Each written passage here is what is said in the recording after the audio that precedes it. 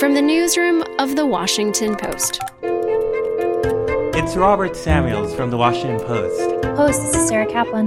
Hi, this is Elahe Azadi with The Washington Post. Hey. This is Post Reports. I'm Alexis Diao. It's Wednesday, June 2nd.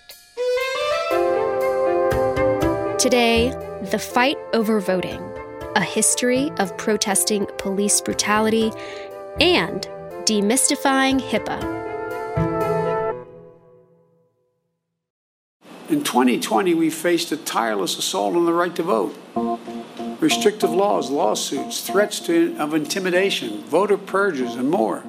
So on Tuesday, President Biden traveled to Tulsa to commemorate the 100-year anniversary of the Tulsa Race Massacre, in which hundreds of Black Tulsa residents were killed. And he took the opportunity to demand congressional action on voting rights. That's Amy Gardner. She covers voting for The Post. You got voters to the polls. The rule of law held. Democracy prevailed. We overcame. But today, let me be unequivocal. As for the act of voting itself, I urge voting rights groups in this country to begin to redouble their efforts now to register and educate voters.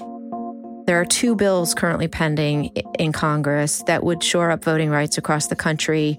And he announced that Vice President Harris would be the person in his administration who's going to take the lead pressing for passage of these bills.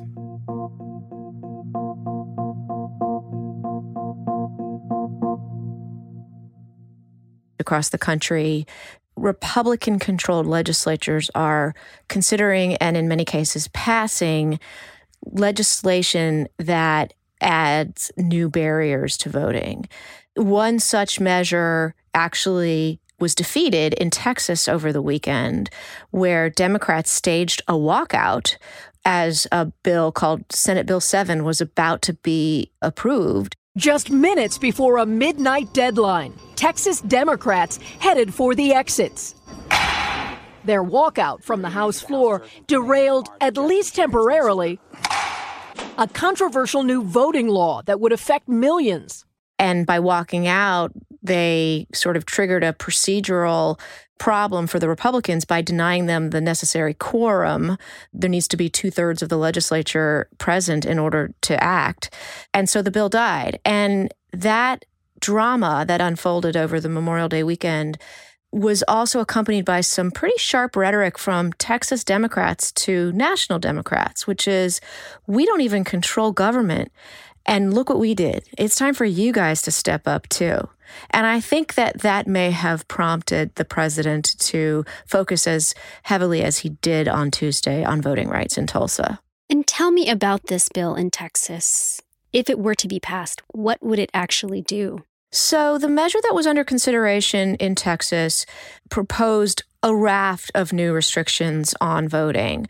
They included making it illegal for election officials to send out unsolicited mail ballot applications, empowering partisan poll watchers to be able to get really up close to voters while they're voting, which has this potential to allow for intimidating behavior, banned a bunch of practices that were instituted last year to help people vote during the pandemic, particularly in heavily Democratic Harris County, where Houston is. So drop boxes would have been banned, drive-through voting would have been banned, and it would have prevented early voting to begin earlier than 1 p.m. on Sundays, which was considered a shot at Souls to the Polls, which is this get out the vote effort that targets Black churchgoers to go straight to voting right after they're done with church on the couple of Sundays ahead of Election Day.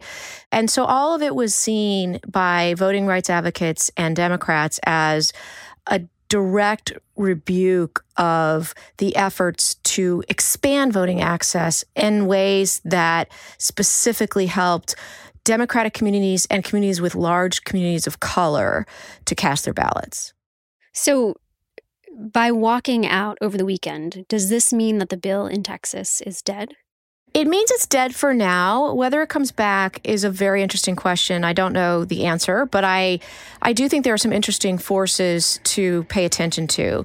Governor Greg Abbott, who has been a champion of passing voting legislation, very quickly said after the legislature adjourned without taking action on Sunday, stated that he was going to add voting to the special session that he's planning to call later this year in order to redraw the state's political districts once the census data is available. What's interesting, though, is that Abbott did not say, oh, really? You're going to play these games? So am I. I'm calling a special session just for voting, and you're coming back tomorrow, which would have been the most aggressive thing that he could have done and had the power to do. Why he didn't do that has been the subject of some speculation. The other interesting factor here is that Republican Speaker Dade Phelan knew the Democrats were planning to walk out if all else failed. They told him this in a closed-door meeting earlier Sunday. And Phelan had the power as Speaker of the House in Texas to order the Sergeant-at-Arms to lock the doors and not let anybody leave. It's actually in the House rules. If they had left, to send the Texas Department of Public Safety out and arrest people who were absent without excuse and bring them back. Why didn't he do that? I mean, there's a couple of different possibilities. Not great optics to bring people back at gunpoint to vote on a voting bill, but also a lot of speculation in Austin and actual knowledge that Phelan didn't love this bill. A lot of Republicans don't love these bills that they're feeling compelled to vote for by their constituents who believe the rhetoric coming from former President Trump about the election in 2020 having been stolen, who fear primary challenges from more pro-Trump candidates when they come up for re-election. Trump put out a statement endorsing Greg Abbott for his reelection next year.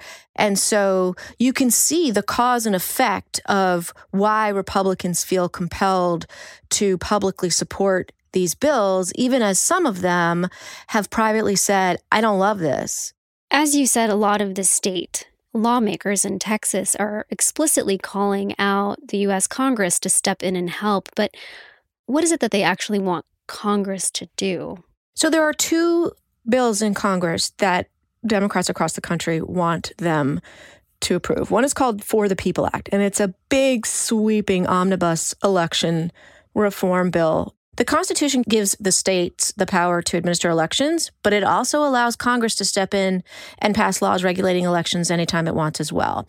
And so what Democrats want are some national minimum standards, basically to prevent the kind of laws that are being passed around the country right now, and to prevent the kinds of challenges that happened last year when election administrators tried to take steps to make it easier to vote during the pandemic. So it would mandate a minimum number of early voting hours. It would mandate universal mail balloting. It would require absentee ballot applications be sent to every registered voter.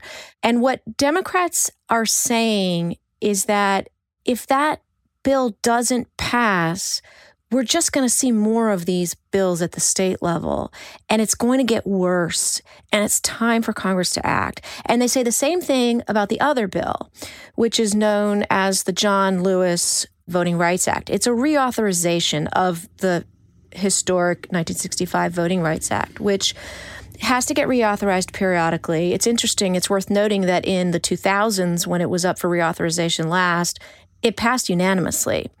But in the intervening years, some portions of the Voting Rights Act were struck down by the Supreme Court, notably a section that requires certain jurisdictions, states, counties with histories of race-based voter suppression to seek pre-clearance from the United States Justice Department before they can make any changes to election administration, like closing polls, changing state laws, adding poll locations.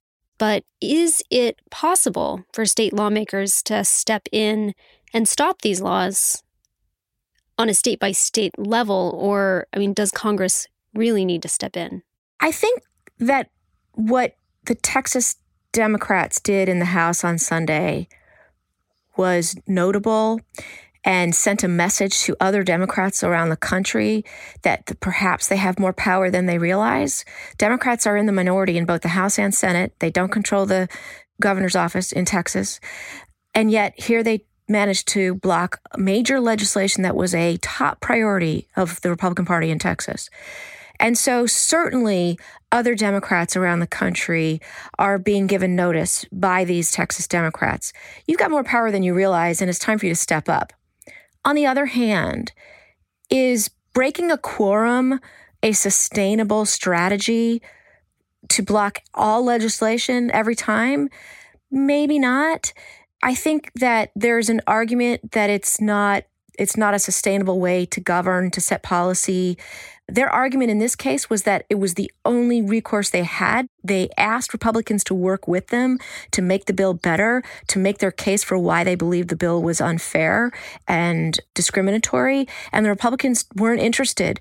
But as a matter of regular practice, I think public opinion would eventually start to frown on a party basically walking out every time they didn't like a bill. That's not really the way the process is supposed to work all the time. It's a tool, it's legal, it's in the rules. The quorum is a tool, but is it sustainable over the long term in state legislatures? Probably not. Amy, what are the kinds of challenges that we're seeing for federal legislation having to do with voting rights ahead? The big challenge for federal legislation is the filibuster in the Senate, which requires legislation such as this to go through a procedural vote requiring 60 senators before it can go to the floor for consideration. And that means 10 Republicans because the Senate is 50-50. And the Republicans are opposed to both of these voting bills that I mentioned. And so the question is whether the Democrats, who control the Senate with the tie-breaking vote of Vice President Harris, are going to be willing to get rid of the filibuster, as that procedure is known. They could abolish the filibuster. It's not enshrined in law or in any judicial decision. It's just a rule of the Senate that could be eliminated with an up or down vote.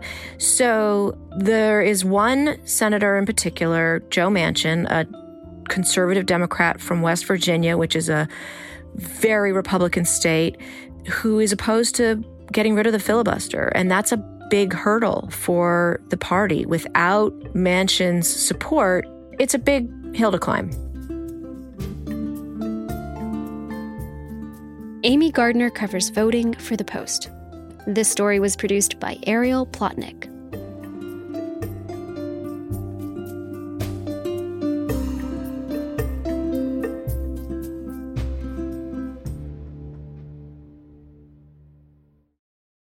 A year after George Floyd's death and the protests that followed, we are still trying to figure out how to process and define what we saw in the streets across the U.S. So we turned to Yale historian Elizabeth Hinton.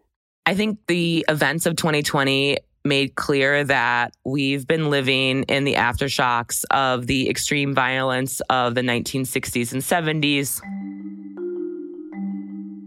So places like Watson in 1965. With the tremendous amount of damage that was done to the area, somewhere in excess of $250 million, it became difficult for the citizens who were living in the area to continue any kind of normal activity. And Detroit and Newark during what's known as the long, hot summer of 1967. The hundreds of cities that erupted after Martin Luther King Jr. was assassinated in April 1968. Washington looks like a city at war, and it is. There are something like 4,000 troops in the city, and tanks rumble through the streets. And this form of protest endured through the remainder of the 20th century in places like Miami in 1980, and of course the Los Angeles Rebellion of 1992, which was the largest and most destructive in American history, and the lesser-known rebellion in Cincinnati in 2001. The fatal police shooting of a 19-year-old African-American during a chase sparked the explosion, which really represented this transition point to the protests that we've seen emerging more recently, beginning with Ferguson in 2014 and stretching to Minneapolis and Portland and Seattle and other cities in the summer of 2020. Was burned again. A fourth night of protest after the death of George Floyd. Multiple buildings went up in flames.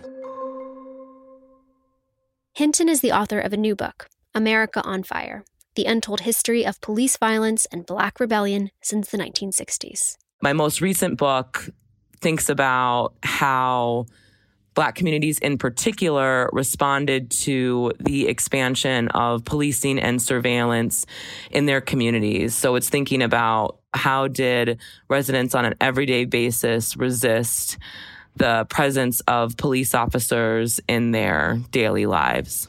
She spoke with our host, Martine Powers. So it's been a year since the protests in Minneapolis, right? And the demonstrations after the death of George Floyd. And I feel like that was a very complicated moment in seeing people, and especially white people, respond to these protests. I heard a lot of people saying, yes, I agree with why they're protesting. You know, the video of this officer and this person dying is awful, but I don't believe in the destruction of property, and I don't believe in starting fires, and I don't believe in rioting. And looking back a year later, I'm wondering, what do you think is missing from how people were understanding those protests? Well, first of all, I think we need to emphasize that the vast majority of the protests last summer were completely nonviolent, and that all of the protests that did end up leading to those fires, to property destruction, to attacks on police officers, and to looting happened after police intervened during nonviolent protests or peaceful vigils. So that's part of it. The other is that we really need to understand this form of political violence as rooted in the very same demands as nonviolent protests in general, but the civil rights movement in particular. You know, these rebellions, as I call them, are related to larger socioeconomic conditions in low-income communities of color. We have to reckon with the larger issues that are driving people to feel like they have no other recourse but to take to violent actions in order for their demands to be heard. I also want to ask about the language that you use when you talk about these moments. I remember last summer, even on our team making the podcast, we had this conversation about, like, what are we going to call what's happening in Minneapolis? We don't want to call it a riot. But also, is this a protest? Does protest capture what's happening here? And I've noticed that you use the term rebellion, which I find very interesting. What is the language that you think people should be using when they talk about these moments? Part of the reason why I use rebellion is because that's how many of the residents who engaged in this form of political violence understood their own action. They didn't call themselves rioters. They saw themselves as rising up. And the other is to help us get out of the dangerous cycle that the term riot leaves us in, which is that if you respond to a set of political demands as criminal, then the only response is the police, which is, of course, the very institution that residents are rebelling against. So we're kind of stuck in this cycle where by labeling these protests as riots or criminal, the only solution then becomes more police, which ends up exacerbating the problem, not solving it. I think that throughout American history, when we've seen, like, quote unquote riots by Black people, that there is a sense that there is something chaotic about it, or disorganized, or lawless. And I wonder, why is it that they are not viewed as political acts?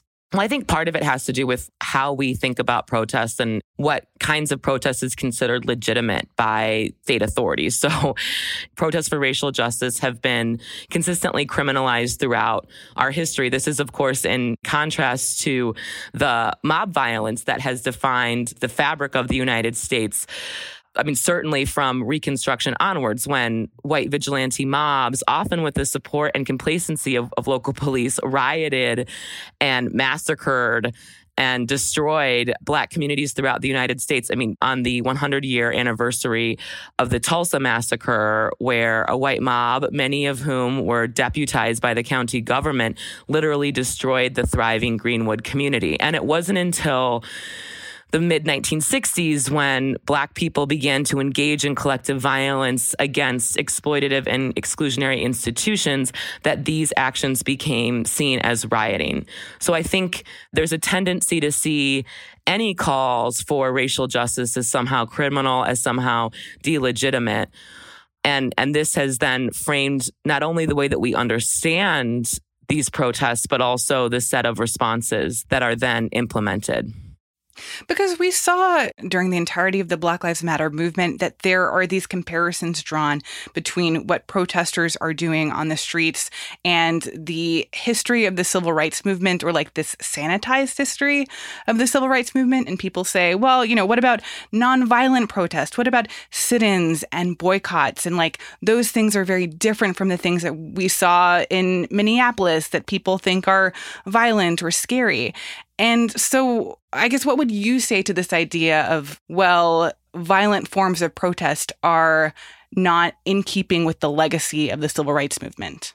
Yeah, so that's just a false interpretation. I think one thing that often gets overlooked is that both nonviolent and violent protests have been entwined and central to the success of the Black freedom movement historically. Martin Luther King Jr. himself understood that part of the success of his own branch of nonviolent protest depended on the threat of violent rebellion should nonviolent demands not be met. And I think we see this again last summer. And it wasn't until the fires of 2020 and the mass mobilization, again, the entanglement between both violent and nonviolent forms of protest, that the national conversation really accelerated. And now conversations about police reform are on the table in a way that they haven't been since the 1960s. And those moments of violent action are the parts that are like stripped out of how we are taught the civil rights movement. And I think how especially white communities want to think about it, that it's like the moments that were violent are considered anachronistic to the actual movement itself, rather than like a profound part of what made the sit-ins and the boycotts more powerful and effective. Yeah, it challenges the conventional narrative. And when these rebellions peaked from 68 to 72, there were some 2,000 rebellions that occurred during that period. And I think the sheer fact of violence, the extreme violence that really defined so many segregated low-income communities in the late 60s and early 1970s forces us to reckon with some of the shortcomings of the civil rights movement that challenge the linear narrative of progress that we like to tell about where we are in terms of racial equality and political and economic development in the United States, because so many of these rebellions were fueled by a generation of young people who had watched the civil rights movement unfold throughout their childhoods. And by the late 1960s, felt that their conditions hadn't changed much. And on top of it, they were being policed in new ways as a result of the programs of the war on crime. So the dominant protests, the dominant civil rights protests, begins to shift after Martin Luther King Jr.'s assassination, especially from the politics of nonviolence to the politics of self-defense. And we've really failed to notice this important shift and its implications for the continued embrace of policing and surveillance in targeted low-income communities of color.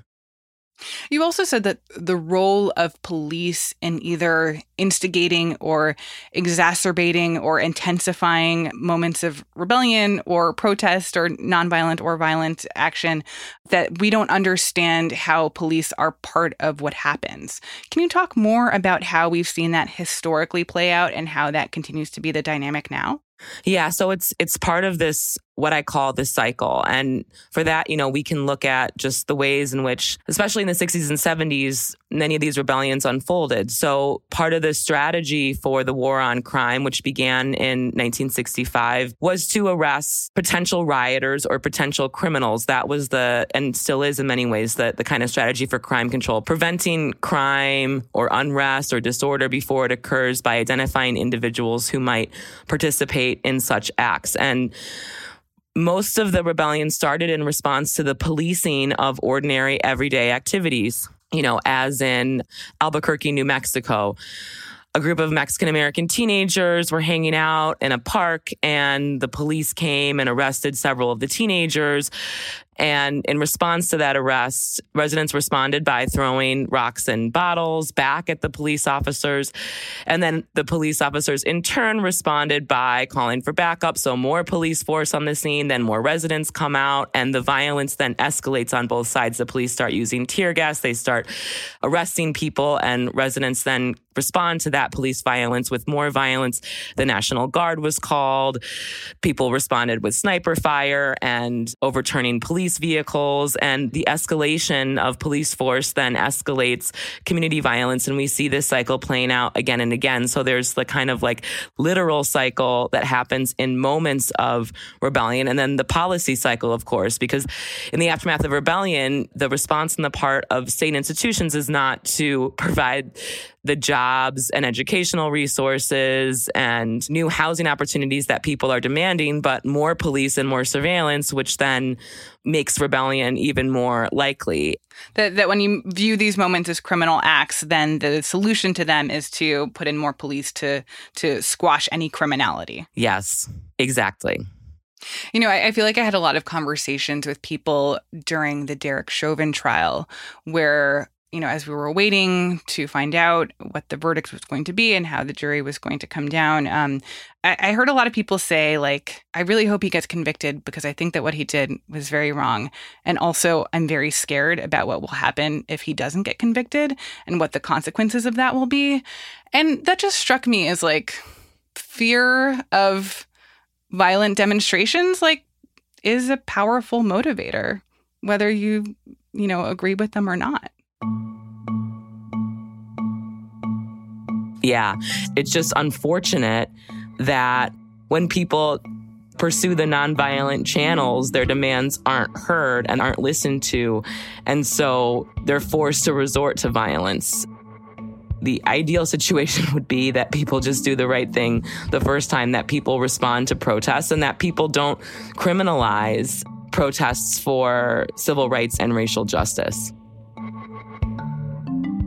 We really need to begin to kind of rethink what the purpose and function of police are, and to rely on other social services and social welfare institutions to perform much of this work. As over the course of the late 20th century, social welfare programs, mental health programs, youth empowerment programs have been scaled back or divested from, the police have really become, as one police chief told me recently, social workers with guns. And police aren't trained to be social workers. We need actual social workers. We need actual members from the community to be able to de-escalate situations that may lead to social harm or violence. So I think we're beginning to have conversations about how we could move beyond the police in fostering public safety and look to some of our other institutions, which tend to be way more cost effective and successful in actually preventing crime and violence in our communities.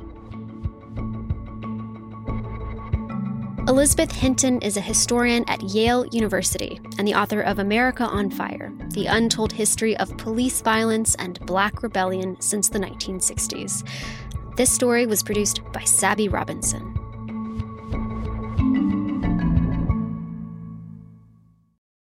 Hi, everyone. I'm investigative journalist Kylie Lowe, and I'm here to tell you about my weekly podcast, Dark Down East. Each episode, I take you to my home in New England, where we truly get to know the people at the center of the cases we dive into. Join me and dig into some cases you won't hear about anywhere else. Listen to new episodes of Dark Down East every Thursday, or check out the extensive catalog of existing episodes now, wherever you listen to podcasts. And now, one more thing from producer Rennie Svirnovsky. So, Allison Chu, wellness reporter for The Post, you've been covering pandemic-related matters all year and dispelling myths throughout that. What's something you've seen pop up lately that you want to get cleared up? One of the things that I consistently been seeing, especially since the vaccines rolled out, is that a lot of people really don't know how HIPAA, a federal privacy law, works. We've been noticing confusion about HIPAA among everyday Americans online, as well as some of our readers who have been writing into us, and with people in positions of power, including Representative Marjorie Taylor Greene, who has been posting and speaking publicly, claiming that asking or requiring proof of vaccination is a violation of HIPAA, which is incorrect, according to the experts that we've spoken with.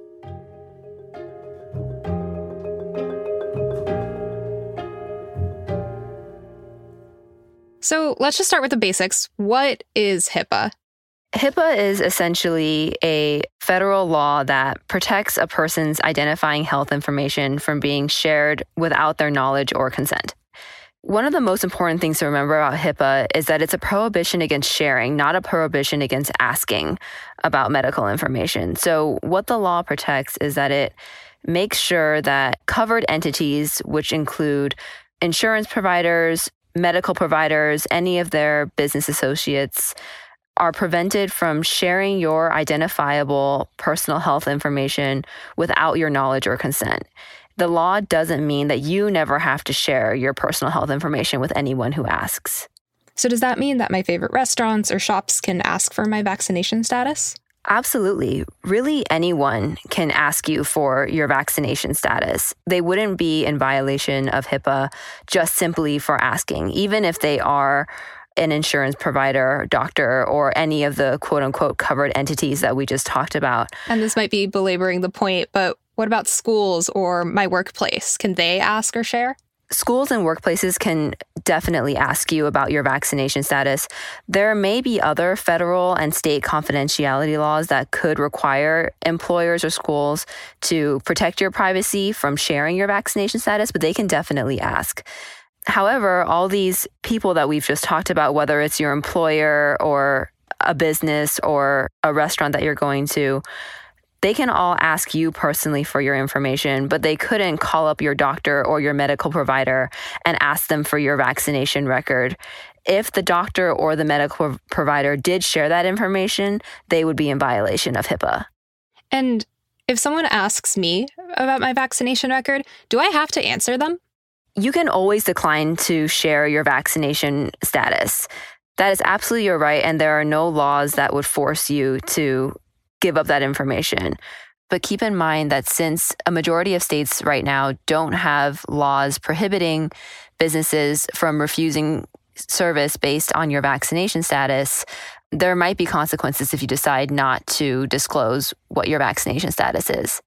And then if I want to know someone's vaccination status for whatever reason, maybe I'm going on a trip with them or, I'm serving them at a restaurant or something like that, how can I ask for it in a respectful and considerate way? Any tips? The biggest thing is just to be transparent and honest about why you would like to know someone's vaccination status. It would be really helpful if you could, as an employer or a business, explain to the person that you're asking, what is the information that you're gathering from them and what will it be used for and how. And if you're being asked and you feel a little bit uncomfortable about those questions, don't hesitate to ask some questions of your own, about what the information will be used for and, how your answer will affect you.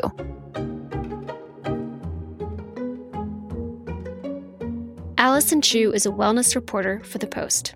This story was produced by Rennie Svirnovsky, who also mixed today's show.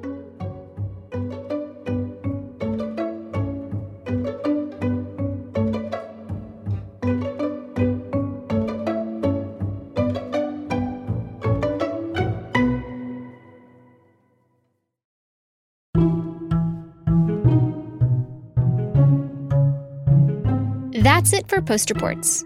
Thanks for listening. On yesterday's show, we reported that star tennis player Naomi Osaka withdrew from the French Open on Sunday. It was actually Monday. I'm Alexis Diao. We'll be back tomorrow with more stories from The Washington Post.